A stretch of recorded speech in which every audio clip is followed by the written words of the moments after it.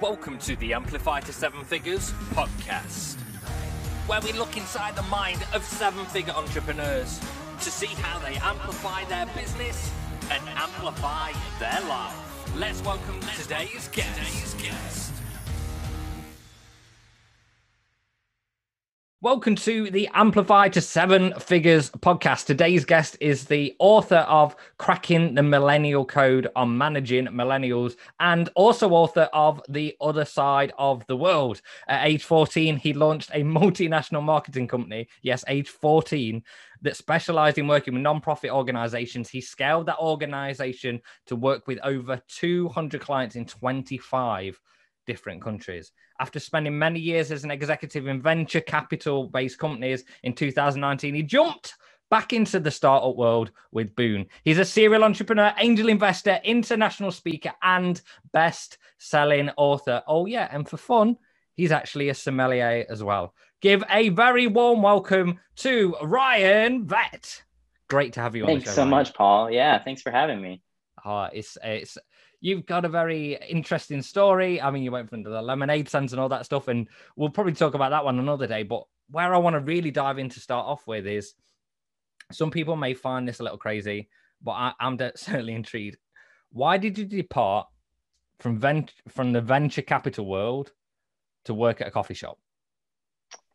That's a good question. So I had done about 7 startups over the years, and I've been either a founding executive, senior executive, or founder, one of those 3 roles at all of them. And it's a very, very fun journey. There's so much to learn. But about 7 years ago now, I invested with a partner into a coffee shop and wine bar. So we do coffee, craft beer, and wine. And I really enjoyed that. And surprisingly, they're not too unprofitable. They can make a decent amount of money if you put some business principles behind them. And so really, really loved that. Opened the second one in 2019 and kind of had 2 locations under my belt, all the while doing the startup thing. And, after selling Boon, I really had one of those moments that, which was a software company. I had one of those moments that was like, really, what do I want to do with my life? And I think we all have those moments, and I probably have them more often than most. And so I was contemplating walking, taking a hike, and I was like, you know what? I have so many people that I have the opportunity to influence. Each location serves about 3,000 guests a year, unique guests. And between the 2, there's about 30 to 40 team members, depending on season and things like that. And that's a lot of people. If you look at all that, and there's a lot of people that I have the opportunity to impact in a very real way. And so I launched Third. Third means your third place. So a lot of times people say your home, your work, in that third place. So whether that's like Central Perk on Friends or the bar on Cheers, whatever that space is, it's your third place that you go. And so that's what Third is. And basically what we're trying to do is we're trying to not create another Starbucks. Not that there's anything wrong with Starbucks, but not create a chain, but take businesses that need what I would call infrastructure help or operational help, and really focus on revitalizing Main Street businesses by focusing on the people first. That's really interesting that you say that, especially around, reviving retail businesses, which have probably been the most hard hit over the last 12 months out of anything. And some would say it's quite brave to go down that direction. What gives you the confidence that, that there's still a place for that, and that's still got the opportunity to grow back up? Yeah, I focus specifically on beverages. I love coffee, tea, beer, wine, whiskey, kombucha, cider, whatever it is. But we're not messing with food. I will leave that to someone else. I enjoy eating food, so I'll eat at the restaurants all day. But we're focusing primarily on beverages for a couple of reasons. One, it's a low cost way to spend time with friends in a social setting. It's pretty universal cross culturally. It might be a different beverage per culture, but most people can come together over a social drink, whether that's coffee or tea or beer, wine, or whiskey, and have that experience together. And that's not totally impacted by the economy. Of course, it's going to dip a little bit if the economy were to dip. But the reality is, if you look at Starbucks' stock over the 2008, 2009 crash of the market, Starbucks continued to slowly climb. They weren't going as well as they were, but the reason being is you can spend, now it's like $10 a drink, but you can spend a couple dollars a drink and go on a date or get some time away and not feel like you're breaking the bank on a $30 per person dinner or more. And so that's part of the reason why I think it's economy proof. The other thing is everyone needs jobs, and a lot of the reasons why people can't work in these environments is because you've got the big chains that are able to provide wonderful benefits, and then you've got the small one-off businesses that are not able to provide benefits. And if you have to make that trade-off, there's only so many jobs that provide everything that you might need for a family. And so one of the things that Third does is, because we're a large, or we will be large, we will have all of the benefits of a large corporation, even though each individual location has a different name, and people won't know Third exists. That's the point. You're not supposed to know we exist. We're behind serving our team well so that they serve our partners and guests well. It's an interesting concept that you put together as well, and I think what you are doing there is something that's really valuable to to the marketplace, because there is a lot of solopreneur businesses, especially and smaller businesses that maybe don't change as fast as others. So that's really, really, really helpful. And then also looking at, like, you scaled massively, right? Firstly, to start a business at 14, like, most people are trading, if they're trading Pokemon cards, they're doing pretty well. Well, I actually tried to run Pokemon out of business as part of my business venture, but that's a story for another time. So you scaled right up, and you seem to have a real passion for startups as well. So talk to us a little bit about, like, how you scaled up, and then what's it like selling a business once you've scaled it? Yeah, each business has been so radically different. And I think the one thing that I can promise any entrepreneur is there's going to be challenges you just don't expect coming down the pipe, and that's okay. And I think what makes most entrepreneurs successful is not that they don't fail, because I would say almost anyone who's been successful has failed. It's how they get up from that failure and really move forward. So trying to think of kind of a generic story or illustration to encapsulate all of them. But I think the biggest thing, the one thing that I found true, and I talk about the $1 Million Lemonade Stand, right? How I took a childhood passion, transformed it into, all my businesses, not just the beverage-based businesses, but the 6 other med device or tech businesses I've been in. And one of the things that I found true is time is moving forward. We all, no matter where you are in the world, we have 60 seconds in a minute, 60 minutes in an hour, 24 hours in a day. That's a true fact that so far no one's been able to change that that I know of. If so, call me afterwards. But the second thing is people. I've been in businesses that have been profitable. I've been in businesses that have not been profitable. So money comes and goes, products fail, products succeed, trends come and go, but people are always there. And I think that's really where Third comes into place, is it's focusing on people, knowing that we have to utilize the time we have today to best care for those that we're responsible for serving. And when you talk about caring for people and also having the systems and processes there, like, if you go and become a holding company for a company that's already out there doing some stuff, where is the first kind of tweaks that you go, okay, cool, this is where we see a big domino that we can turn around very quickly? Most of the time, it's just process inefficiencies and a lack of process. I wouldn't even say process inefficiencies, because the processes don't exist. That's probably the thing that we found most often. But sometimes there are people issues. One of the things that we're looking to do is every location, and this isn't like concrete in our bylaws or anything, but so far, any location that's open 7 days, we're reducing to 6. We don't care what day of the week they take off. We're actually trying to stagger it for various reasons, but we realize that people need rest. They need a break. And if you look at turnover rates, the people that have the highest turnover are nurses, generally first, and then you see people in the hospitality industry second. And it's because of the hours and the stress without breaks, among other things, right? That's a big generalization. And so that's one of the things that we're trying to do, is focus on how can we make sure that the people aren't working 12 hours a day, 7 days a week, which happens a lot with general managers, and we can take some of that burden off.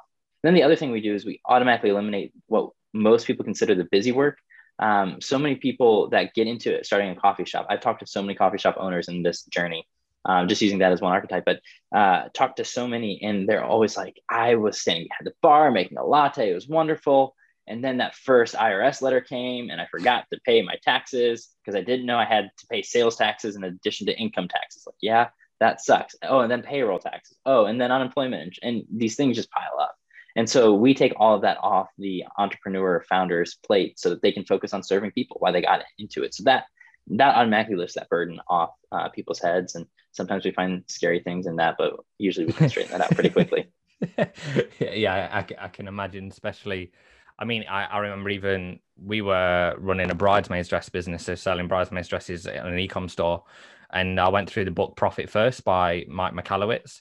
And I basically got this spreadsheet, I put it all together. And then by the end of it, I was like, oh crap, we haven't got a business. Yep. And then I looked at it, and our refund rate was actually 30% when we thought it was 12%, because we're calculating it. When you scale up, you calculate on the month of those sales, not on the month when it happened.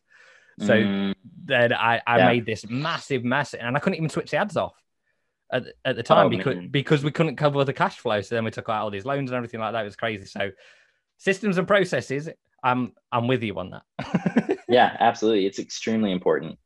So what's interesting, Ryan, is, you know, you've been through a lot of different experiences from startup to venture backed and that kind of stuff. Where do you think the next 5 years of marketing is heading?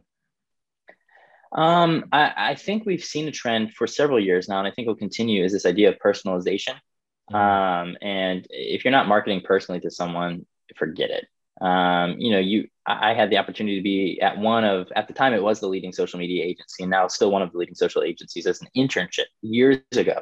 This was when, this little company called Spotify was trying to give us free trials. And Instagram was giving us beta access. Like, this was way, way, way long ago. And it was cool to be a part of that company and see that it was the first time consumers or customers were coming and wanted to hear from your brand. Now, a lot of people have kind of switched that off. Not that it's totally impossible to market through social media, but that's kind of migrated, and people expect this personalization, which we've seen for several years now. The other thing that's been really interesting, I'm not going to hang my hat on this yet, but I'm watching, keeping an eye on it. We're seeing traditional mediums come back up, not so much print ads and things like that, but we're seeing an increase in success of strategic partnerships with benches, billboards. The most interesting one I saw some stats on recently, and again, I'm not hanging my hat on this, I'm watching this to see if it actually trends, is postcards. And the success rate of postcards has increased more than any other marketing medium in the last 2 to 3 years. I just saw that in a study a couple days ago, specifically among the millennial generation, which is even more interesting. So we're seeing some of that. But that personalization is really where I see it going over time, and using data, which gets into a whole ethics issue, but using data to be able to better target your customer on a very personal basis. And when we talk about personalization, well, firstly, just a note on that postcards, that's something that we've seen as well. So you may get a postcard from us at some point. There you go. That is also, so we use something called thanks.io for anyone listening, which is really cool. So you can do that personalized, so it's going to go straight to you and look handwritten as well, and then it's got a picture of our team on the front. So I've just spoiled that all for you, that experience for you now, but I'll still have the surprise look when I open it. Oh my god, I can't believe I'll do a mailbox opening for you instead of an unboxing. But yeah, again, that when we talk about personalization, is that just in terms of the data, or is it also people they want their name on things, and they want it to be exactly for them? I think it's both, and I think it's using data to both create custom tailored campaigns that could be more general, might not have their name on it, but you're seeing that with a lot of online ads now. Hey, are you this person or this person? Click, and then this is your ad experience. You see Hulu doing that a lot. So I think it could go that way, but I also am seeing more and more of that personalization. Like, I just got a FedEx package the other day with a bunch of personalized stuff to try to get me to buy something, which they spend a ton of money on it. But you are seeing more and more of that type of personalization as well. And so I think you'll see both, but it's ultimately using data to figure out how to really woo someone. Interesting marketing campaign, right? This is a one-off, I call it account-based marketing. A company I'm an advisor for, they really want this employee, and I know the employee well. I've actually hired this individual 4 different times. So I like this employee a lot. They're a rock star. They're like, how do we get him? I said, they're like, how much is he going to cost? And we're going through numbers. They said, at the end of the day, salary is important, all of that. He needs to know he's coming into a company with great culture. And I said, you know what's important to him? And they didn't. So I gave them some cues. And anyway, they knew his family would be out to dinner. And so it was the first time they'd seen each other in 18 months after COVID. They bought him a meal. Now, I don't know if he's accepted the job yet. This is real time. But that is a way of personal. I knew something that this guy liked. And obviously that was a little more personal data, not data, big data, but things like that go so much further than, another email marketing campaign where it's easy just to swipe and it goes away. But it's hard to do that with a postcard. You actually have to physically walk to the trash can. Yeah, because it's that inbox isn't as cluttered anymore as it used to be. I remember we used to get like that much, like loads and loads of mail every day, junk mail and stuff. And now it's like one or two different things. Also, it's interesting what you say about personalization in terms of like real human personalization. Have you seen, like, and I'm not sure if you've read The Ultimate Sales Machine by Chet Holmes, where he talks about the Dream 100 process and all that kind of stuff. Is that something that you've used in some of your startups of like that real hyper personalization or other strategies? I think one of the most interesting ones, kind of from not quite to that level, but what we did was we were trying to sell a specific car dealership an advertising campaign, and they were each like 6-figure campaigns. So they were big. We spent a little bit of money. We hired a Lego artist. These are people out there that actually create Legos to build Lego cars for each one of these people.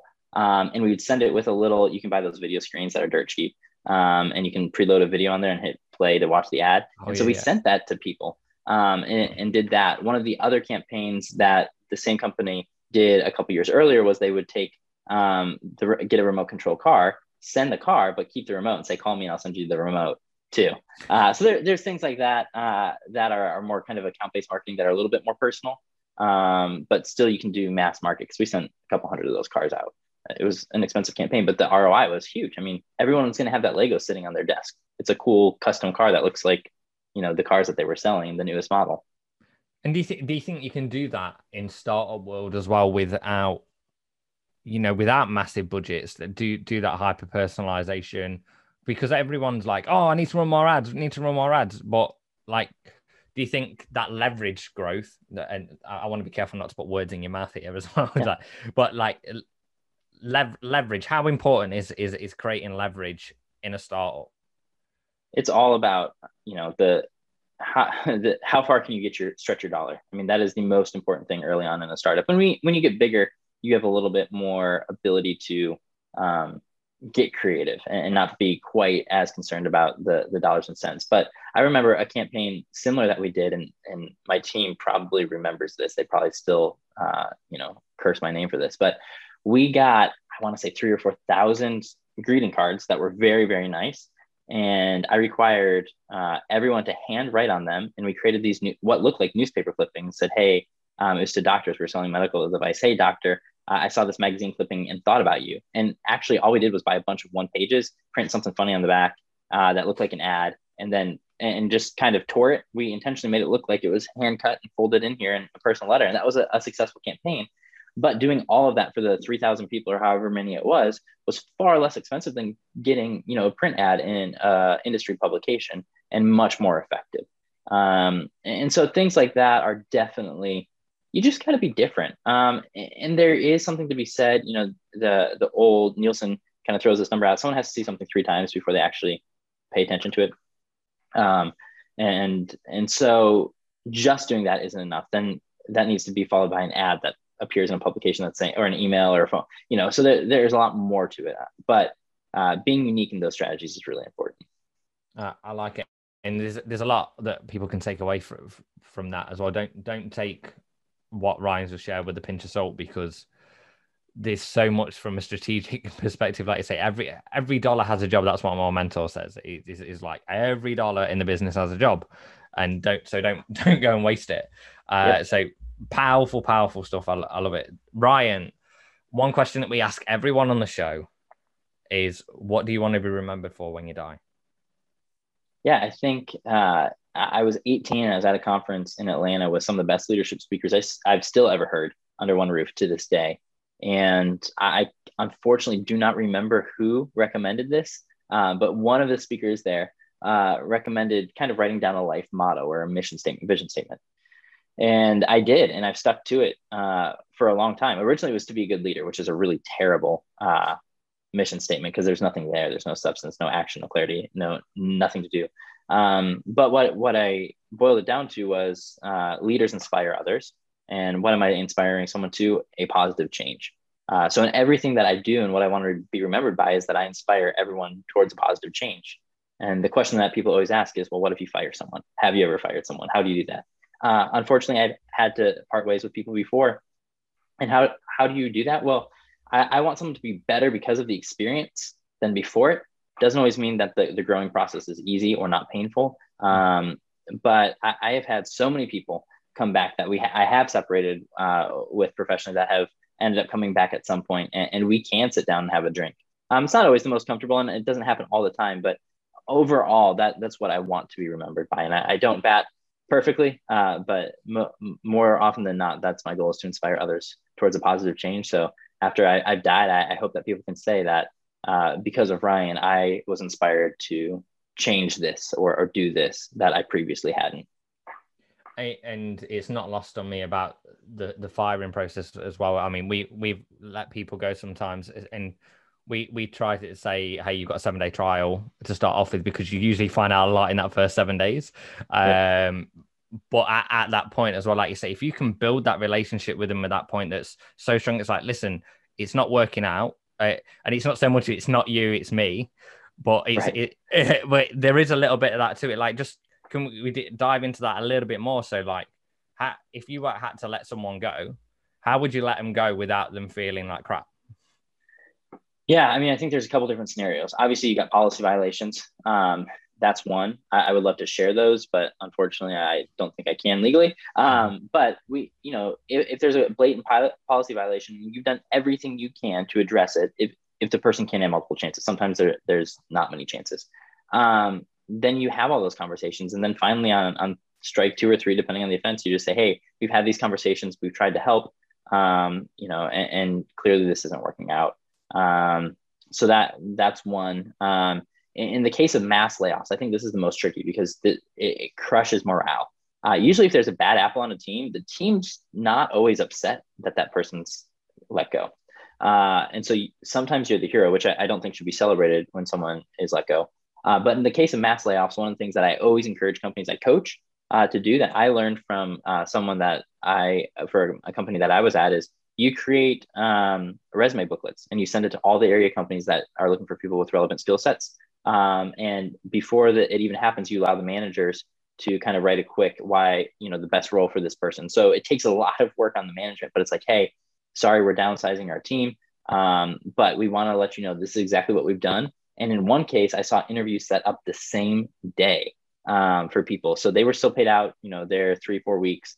And so they got double, actually. It was a good day for them. And so those are really, really neat things that you can do. Each one's so case by case. Each one's so case by case. Yeah. That question of, if I had to do something, what could I do? And that's really a strong question to have. So Ryan, what is one quick win that people can use to amplify their business today? I think the biggest thing goes back to creating a personal mission or vision or motto statement, kind of identifying your values. I have on my desk the things that are most important to me, and I recommend not having any more than 5. But most people haven't written those down. And it's one thing to say, yeah, they're in my head, but to have them take the time and write them down, say, oh, is this really what's first, or is this second? Writing that down as an individual can amplify your business. I think we don't focus enough on how, especially as leaders, how our personal values, and I was just doing a research project, how our personal values actually impact the way our business operates and how our clients are actually impacted. So I definitely recommend taking the time to either write down a mission statement or a motto, like I shared earlier. Mine is to inspire others towards positive change, or writing down your priorities in life, whether that's faith, or family, or friends, or work, and making sure that everything you do is within those orders and doesn't deviate. Because when they do, you look like the Leaning Tower of Pisa. Yeah, That's really good stuff for people to take away as well. Is like, because as soon as you come off alignment, then you're like, if something just doesn't feel right, and the further you get away from that, we always say it's a lot easier to move the dial 1 degree back to north than it is to go, oh, I think you went the wrong way last week. You're like, oh, yes. I'm still driving in the wrong direction. Yep. So finally, Ryan, what 7-figure entrepreneur would you nominate to be on the show next, and where can people find out more about you? Yeah, there are so many 7-figure entrepreneurs. Can I give you 2? I mean, yeah. Okay. 2, because I've really gotten into this this kind of Main Street business and revitalizing it through tech, because I would be lying if I said there didn't have a tech play too. But I'm calling it a Main Street business. But the first one, they're both local. One's local to my area. One's local to my general geography. First one is Scott Wingo. He's the CEO of Get Spiffy. It is an on-demand fleet management and car wash service, car and detailing service that's totally eco-friendly. And he's grown this business rapidly. I mean, it's massively expansive and continuing to grow. It's not his first startup either. So he's very experienced and just really, really cool to hear his story. So that's one. The second one, Cameron Hardesty, she's the CEO of Poppy Flowers. They're out of kind of the DC area. And they've taken this wedding flower business, digitized it, helped make it simple so your bride and groom aren't, bickering over wedding flowers. And then COVID hit. And so the business she was like, what am I going to do? And she pivoted, kept her same original business there, pivoted to this incredible home arrangement flower service, which I got for my wife, and she just loved it. And I'm invested in both these companies, full disclosure. But Cameron, just as a young CEO, has done an incredible job, and she's just really impressive. So those are the 2 7-figure entrepreneurs that come to mind right now. I love it. And where can people find out more about you, Ryan? I am really easy to find online, maybe too easy. Ryan Vet, RyanVet. Google it. Instagram is usually my social media platform of choice. I know that's weird for an entrepreneur, but I'm on all of them: Facebook, Twitter, YouTube. I'm not really on TikTok. I have an account, but you're never going to see a video on there. And then my website, of course, is ryanvet.com. You can find out more about me, some of the businesses I'm involved in, LinkedIn, and happy to chat. Yeah, there's definitely some interesting when you look through your about section on your site as well. So I highly recommend go to ryanvet.com just to see Ryan's story in more detail as well, which is super, super awesome. So you've been listening to the Amplify to 7 Figures podcast with me, Paul Ace, and my amazing guest, Ryan Vet. It's been amazing having you on the show. Remember, amplify your business and amplify your life. Bye for now. Thanks for listening to the Amplify to 7 Figures podcast. To access the show notes, episodes, and this month's giveaway, head over to www.amplifyto7figures.com. Remember, amplify your business, amplify your life.